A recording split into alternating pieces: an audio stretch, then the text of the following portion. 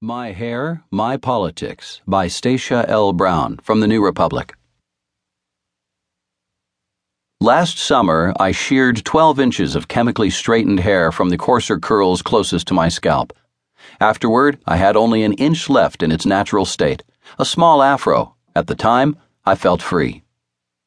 I was working from home for a nonprofit then, so I didn't think much about how my coworkers would react. A few months after the haircut, though, my contract